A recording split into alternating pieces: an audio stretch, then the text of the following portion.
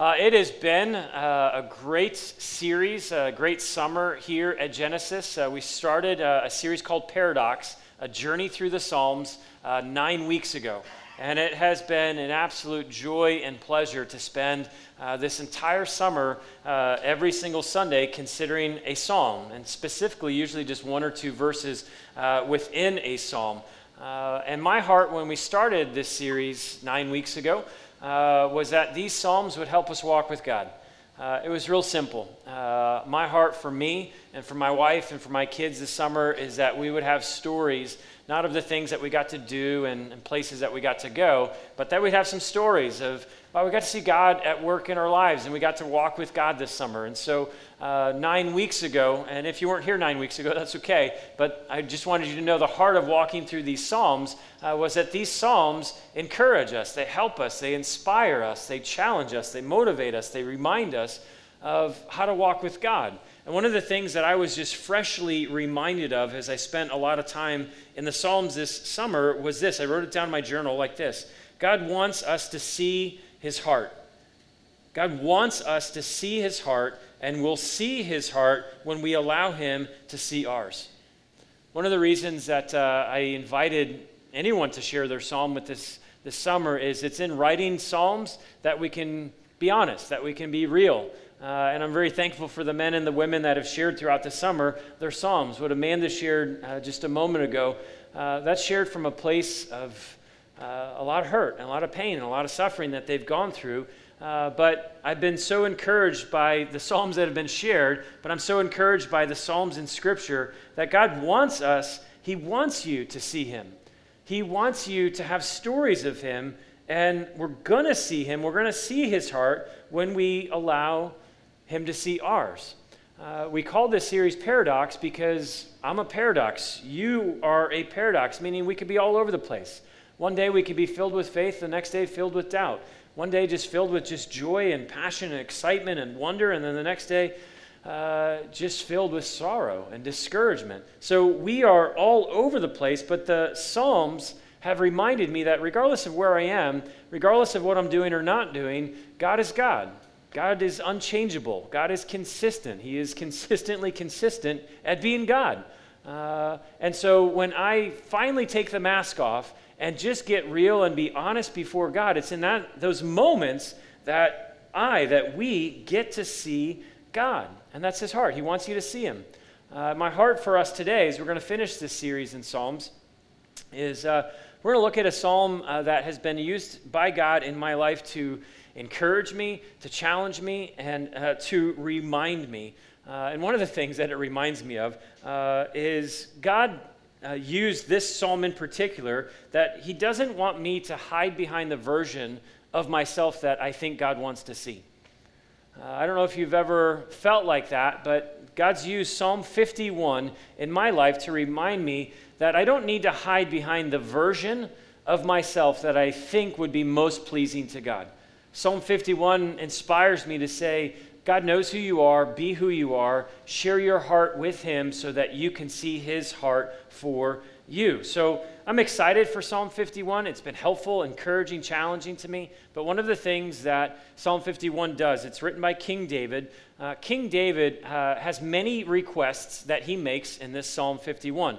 But I would go as far as to say that he makes an incredible request of God in Psalm 51 that I think is probably the most important request he ever made of God.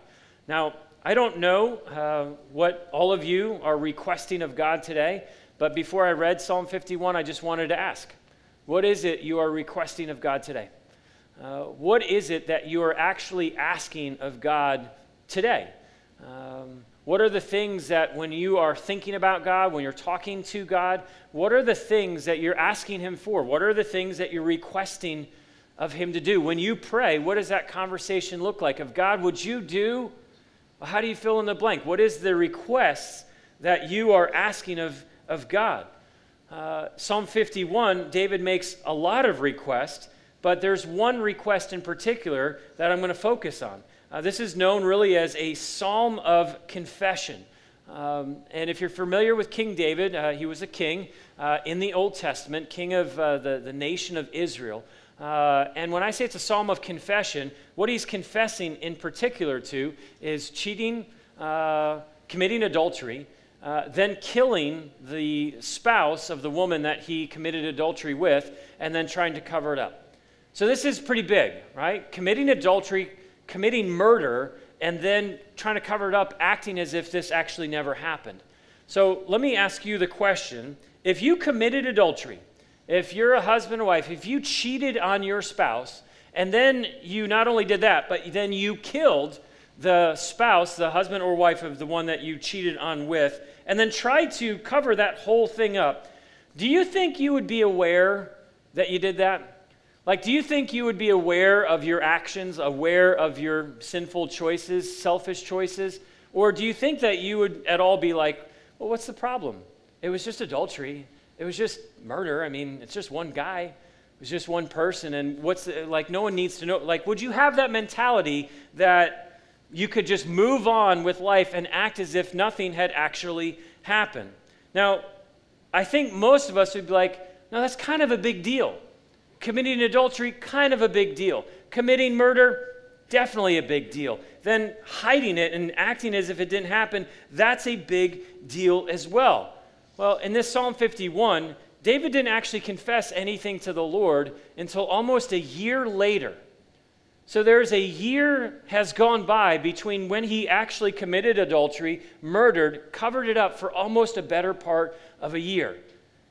And I think to myself, David, how is it possible that you could live your life acting as if nothing actually happened and go about your priestly duties, your political duties, your military responsibility? How could you possibly go on acting as if nothing even happened? And as I start to kind of judge David in my heart and my head of how could you possibly do that, the Lord reminded me of, Michael, how many sins have you grown comfortable with? How many sins, Michael, have you grown comfortable with that you've rationalized them away because it's not that big of a deal? After all, no one really knows about it, Michael, and no one needs to know about it. Like, how many sins have I somehow, over time, just grown comfortable with, and I'm acting as if it's absolutely no big deal? Do you have any things in your life, any selfish choices, any sinful choices that somehow along the way you've just grown comfortable with? Now, for me, and I don't know about you, but for me, sometimes the gap between when I confess my sin before God and or when I confess my sin before God and when it actually happens is pretty large sometimes. Pretty large of when I actually did something and when I actually confessed it, and I was thinking, why do I do that? Like, why do I let a few days? Why would I let a week? Why would I let a month go on? And then it really occurred to me of, well, Michael, you do that because when you finally confess to God whatever it is that you've done, you want to be able to tell God, but God, look at all the good things that I've done in the last month. Like, you can't be that upset about something I did a month ago because look at the last 30 days. They've been phenomenal. I mean, I've read my Bible so much. I've prayed so much. I sing louder than anybody. Like, God, you have to be like, okay, it was a month ago, right? Let's move on. It's kind of like someone who's now graduated from college and they're hanging out with their parents and they tell their parents, hey, Mom and Dad, you never knew this, but when we were in high school, we snuck out like every single weekend. We partied all the time, and I was high most of my high school years. And it's, okay, well, what do your parents do with that? It's the mentality of, well, you can't do anything about it now because look what I've done with my life. I've gone to college, got a job, and wasn't that so funny back then? And I think sometimes I can do that. Can you do that? David let an entire year go by before he finally said to God, what I've done is wrong. Now, what I love about what God does for David, I wrote it down in my journal. God loved David enough and loves you and I enough to not allow us to live and act as if our sin before him does not matter. A year went by. God was certainly gracious, but God loved David and he loves me and he loves you enough to say, I'm not going to let this stand between us because there's you and there's me, and I want you to experience more of me. But you see, you've got this thing that you're not willing to talk about. You've got this thing that's kind of been a thing for a long time. And even though you're saying it's not a big thing, it's still a thing. And until that thing is addressed and dealt with, we're going to have a hard time moving forward. So God does an amazing thing for King David. He sends a man named Nathan. You can read this story later, but in 2 Samuel chapter 12, there's a man in the Old Testament named Nathan. He's a prophet, and a prophet was just simply someone who heard from God and then would tell other people, hey, this is what God is saying. And so Nathan comes to David and says, David, I got a story to tell you. And here's the story. It's a story of a rich man, and this rich man had everything. Everything he had. This was the rich man. He had absolutely everything. But then David, there was a poor man, and he had absolutely only one thing. And the rich man took the one thing that was the only thing from the poor man.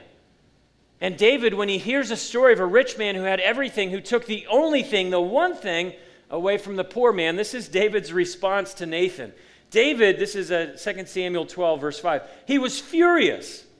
As surely as the Lord lives, he vowed, any man who would do such a thing deserves to die. And it was, you read it and like, David, are you still that blind? Can't you tell that you're the dude in the story? Like, don't you know that Nathan's talking about you?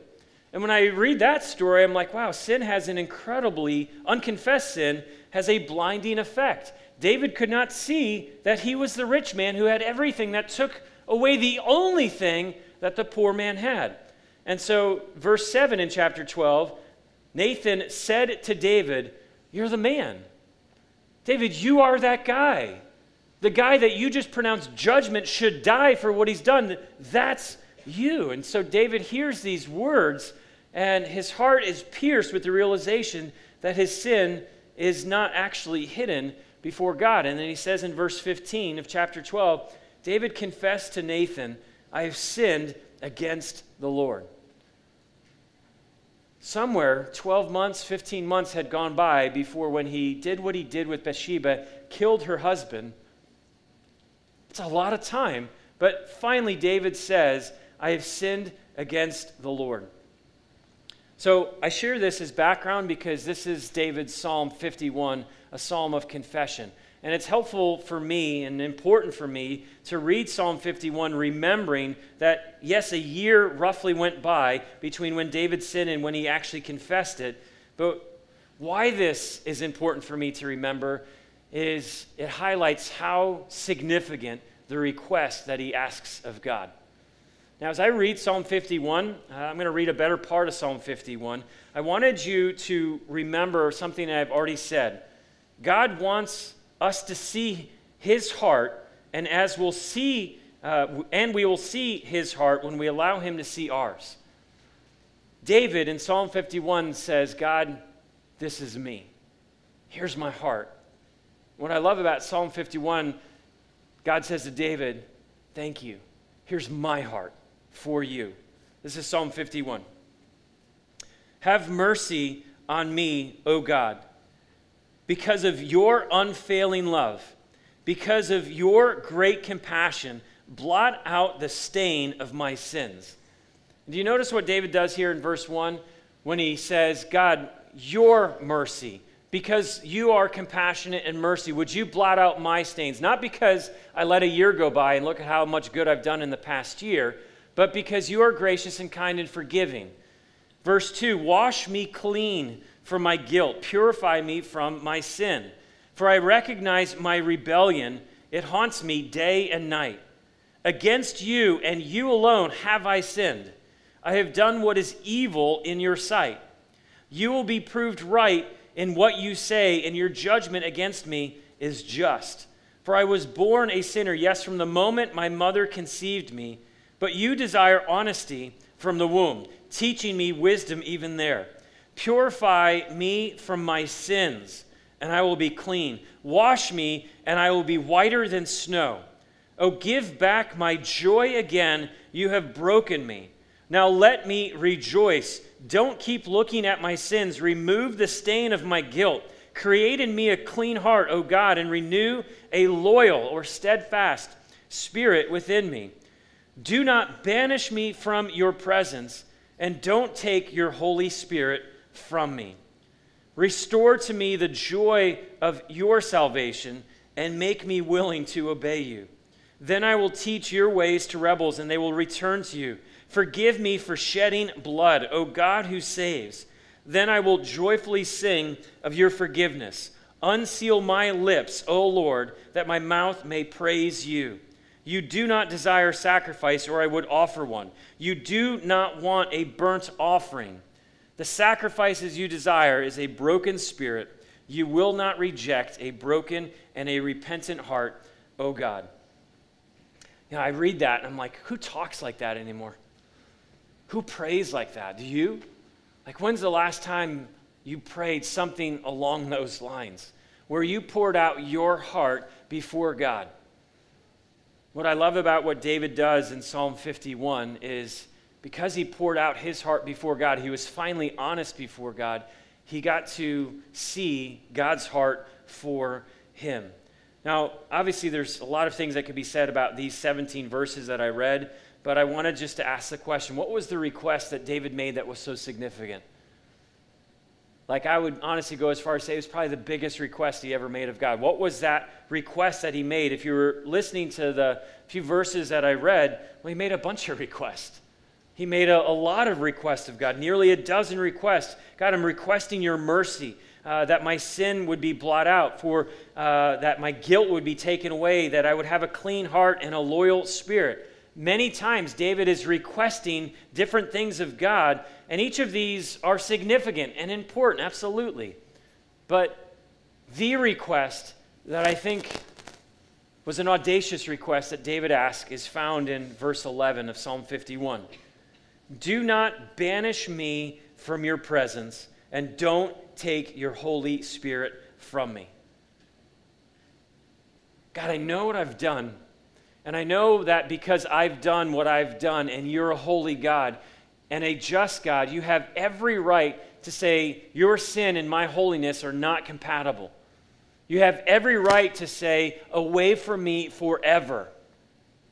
God, you have every right to take the Spirit that you've given me and say no more. David's request is, do not banish me from your presence and don't take your Holy Spirit from me.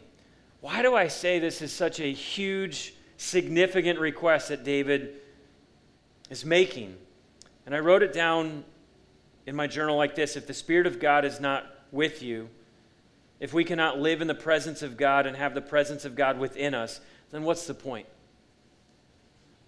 If we can't be in the presence of God and have the Spirit of God living within us, living through us, then what are we doing? Like, what is the point of that? And so for me, here's my paradox. I am a Christian. When I say I'm a Christian, what I mean by that is I've accepted Jesus Christ as God, as my Lord, as my Savior, to forgive me for all of my sins, past, present, and future. And the gift that God gave to me as a follower of Christ was not only that my sins were forgiven and I have peace with Him in eternity in heaven, but the gift that God has given me is His Spirit. If you're a Christian, meaning you trust Jesus Christ as your God, as Lord, as Savior, the gift that He's given you is you have His Spirit living within you.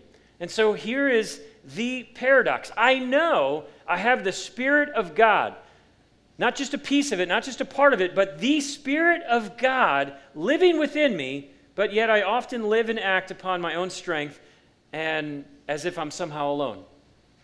I know that I have the Spirit of God, but yet my life often reflects one who's just trying to do everything in his own strength, own abilities, own power, all of that kind of stuff. That's the paradox. Why do I know something that I have been given something, but yet my life doesn't always reflect what I know to be true, that I have the Spirit of God?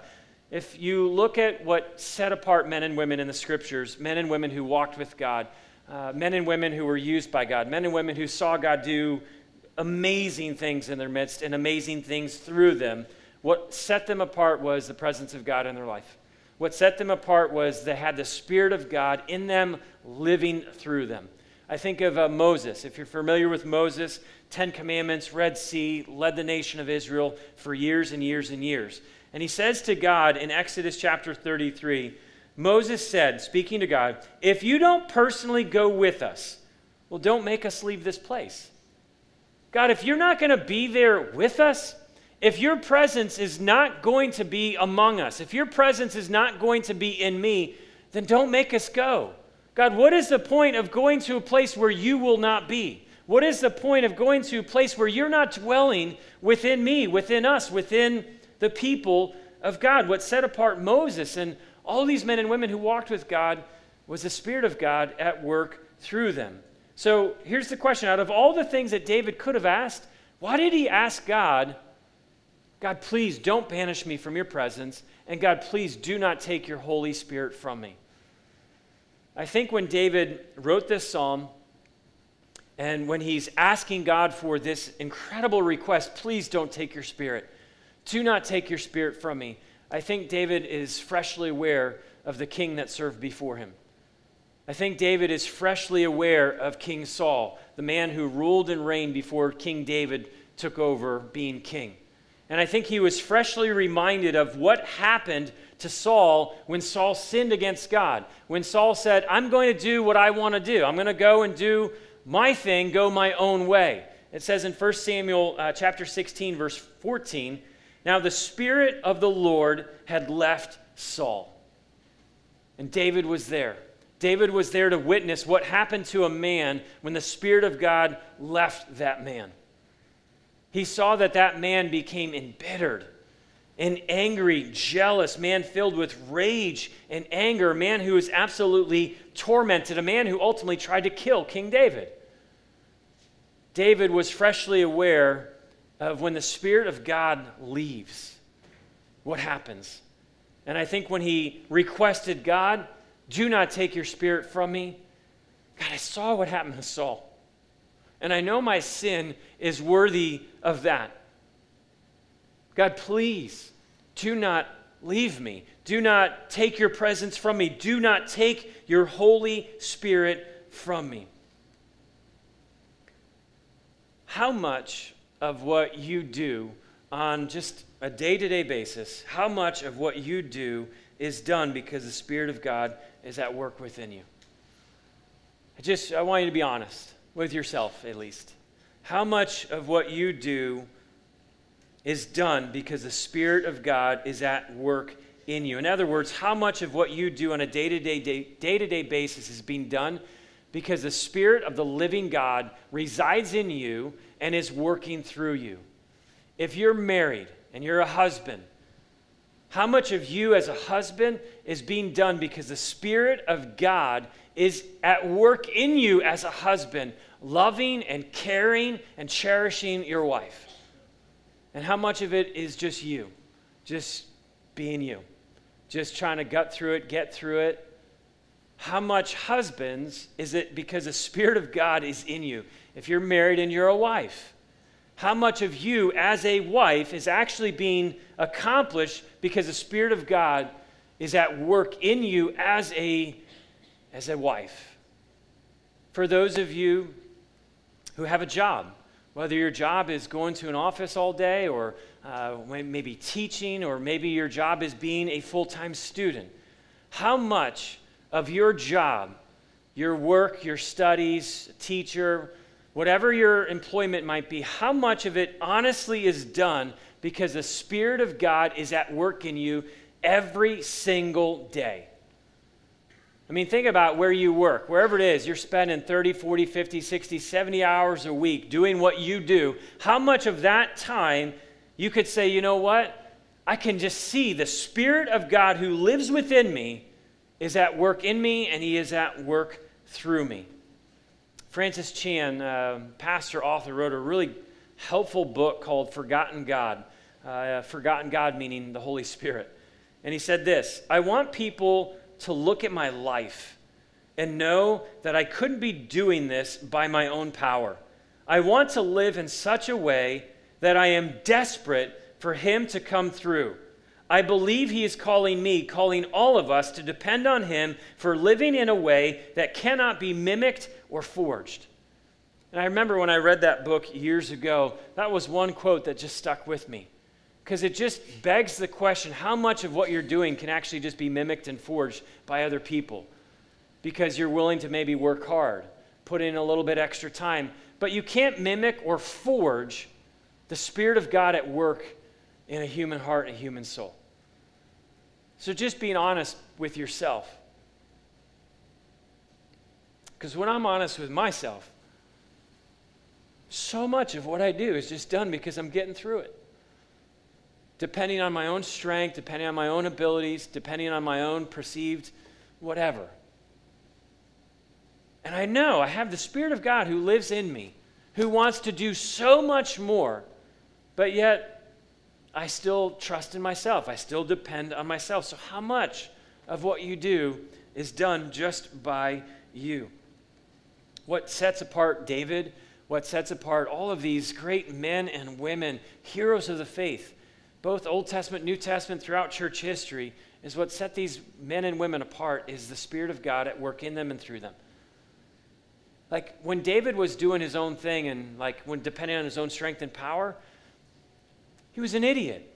Slept with another man's wife, killed the husband, and then covered it up. He accomplished nothing on his own. But yet there's this thing in us that says, I can accomplish so much more on my own. You can't. I am so encouraged by his request. God, please don't take your presence. Do not take your Spirit from me, because David knew how much could be accomplished with and through the Spirit of God in him, working through him. J.I. Packer, pastor, theologian, wrote a great book called The Spirit Within You. He said, the extent to which the Spirit actually penetrates and possesses every moment of our time, every corner of our lives, every sphere of our thought and activity is always capable of enlargement. I love that. You can't exhaust what the Spirit wants to do with you. Every aspect of you, every aspect of what you do, you can't exhaust what the Spirit wants to do with you and through you. I just want to finish by asking this question and then giving you one answer, one way to remember this. The question would be, well, what is a life marked by the Spirit of the living God in you? What does that even look like? Because if you're a Christian, you don't have to get the Holy Spirit. You already have the Holy Spirit. So if you have been given the Spirit of God and He's living in you, well, gosh, what does that life look like? Because one would think that life looks a little bit different. It says in Romans chapter 8, really clear, Christ lives within you.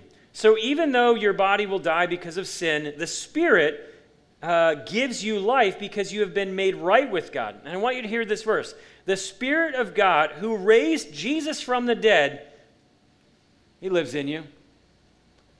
The same Spirit that raised Jesus Christ from death to life, where is He? He lives in you.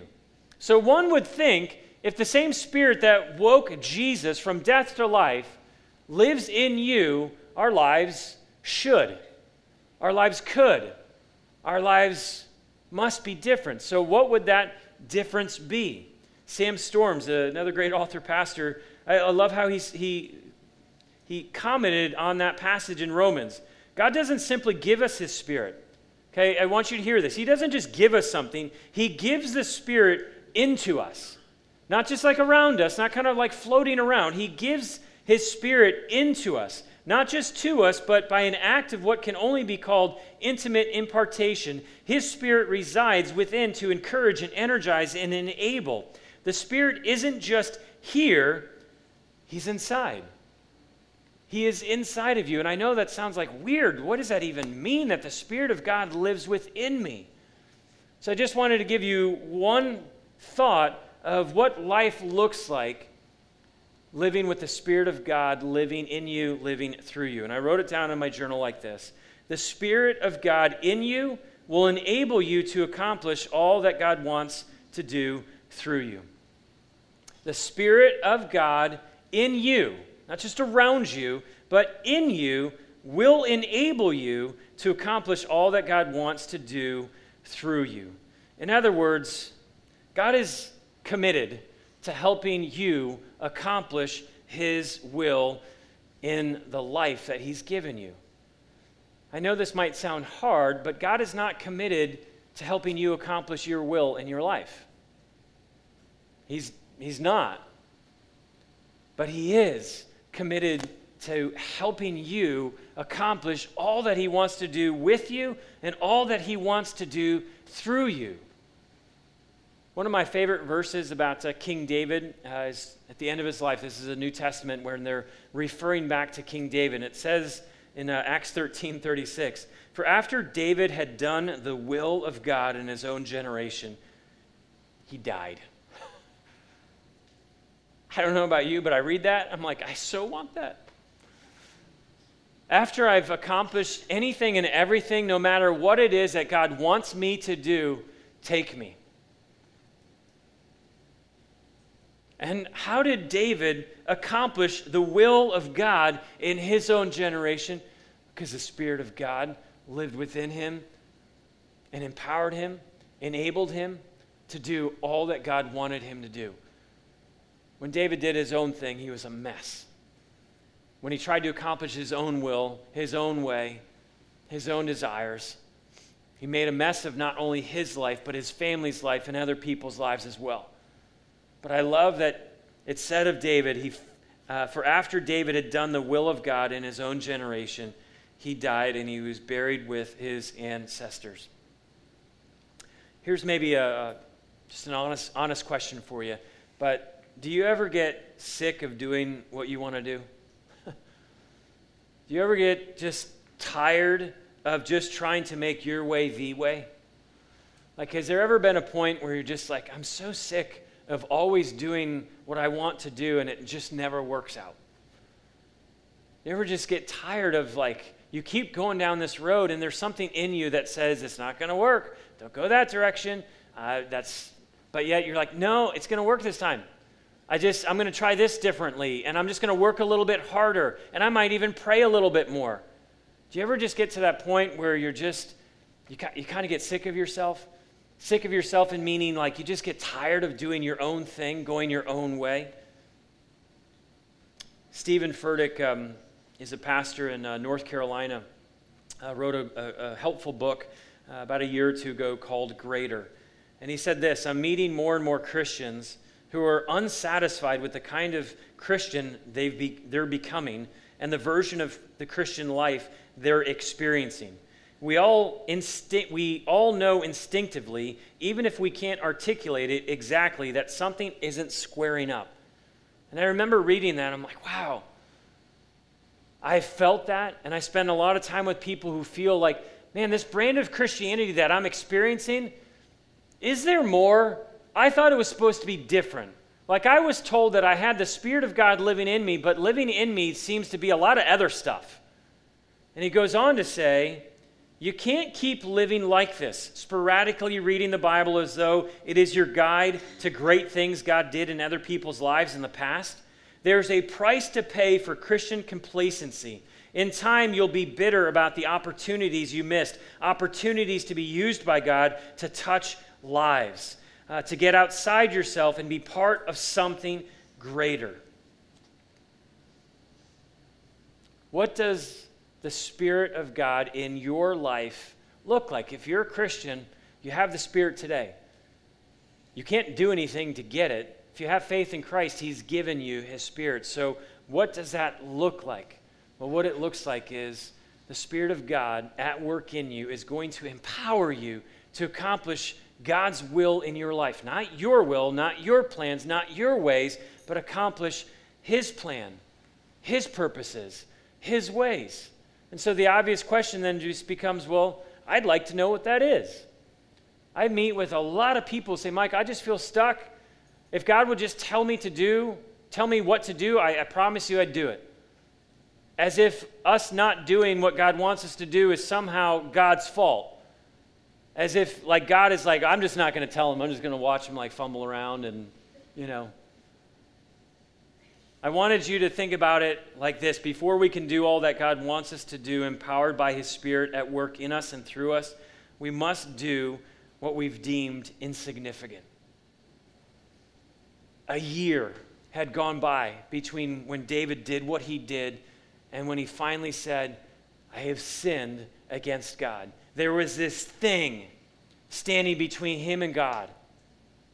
And God was gracious to David to bring someone in his life to say, David, you're that man. And it was when he finally acknowledged what he had deemed insignificant. How do you live an entire year with not even confessing to God, hey, sleeping with that woman, hey, killing that guy?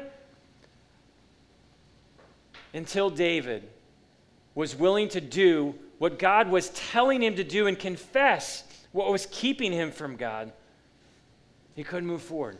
And so I just want to ask you one last question. Is there anything before you and God today that is holding you back from experiencing his power at work in your life and through your life?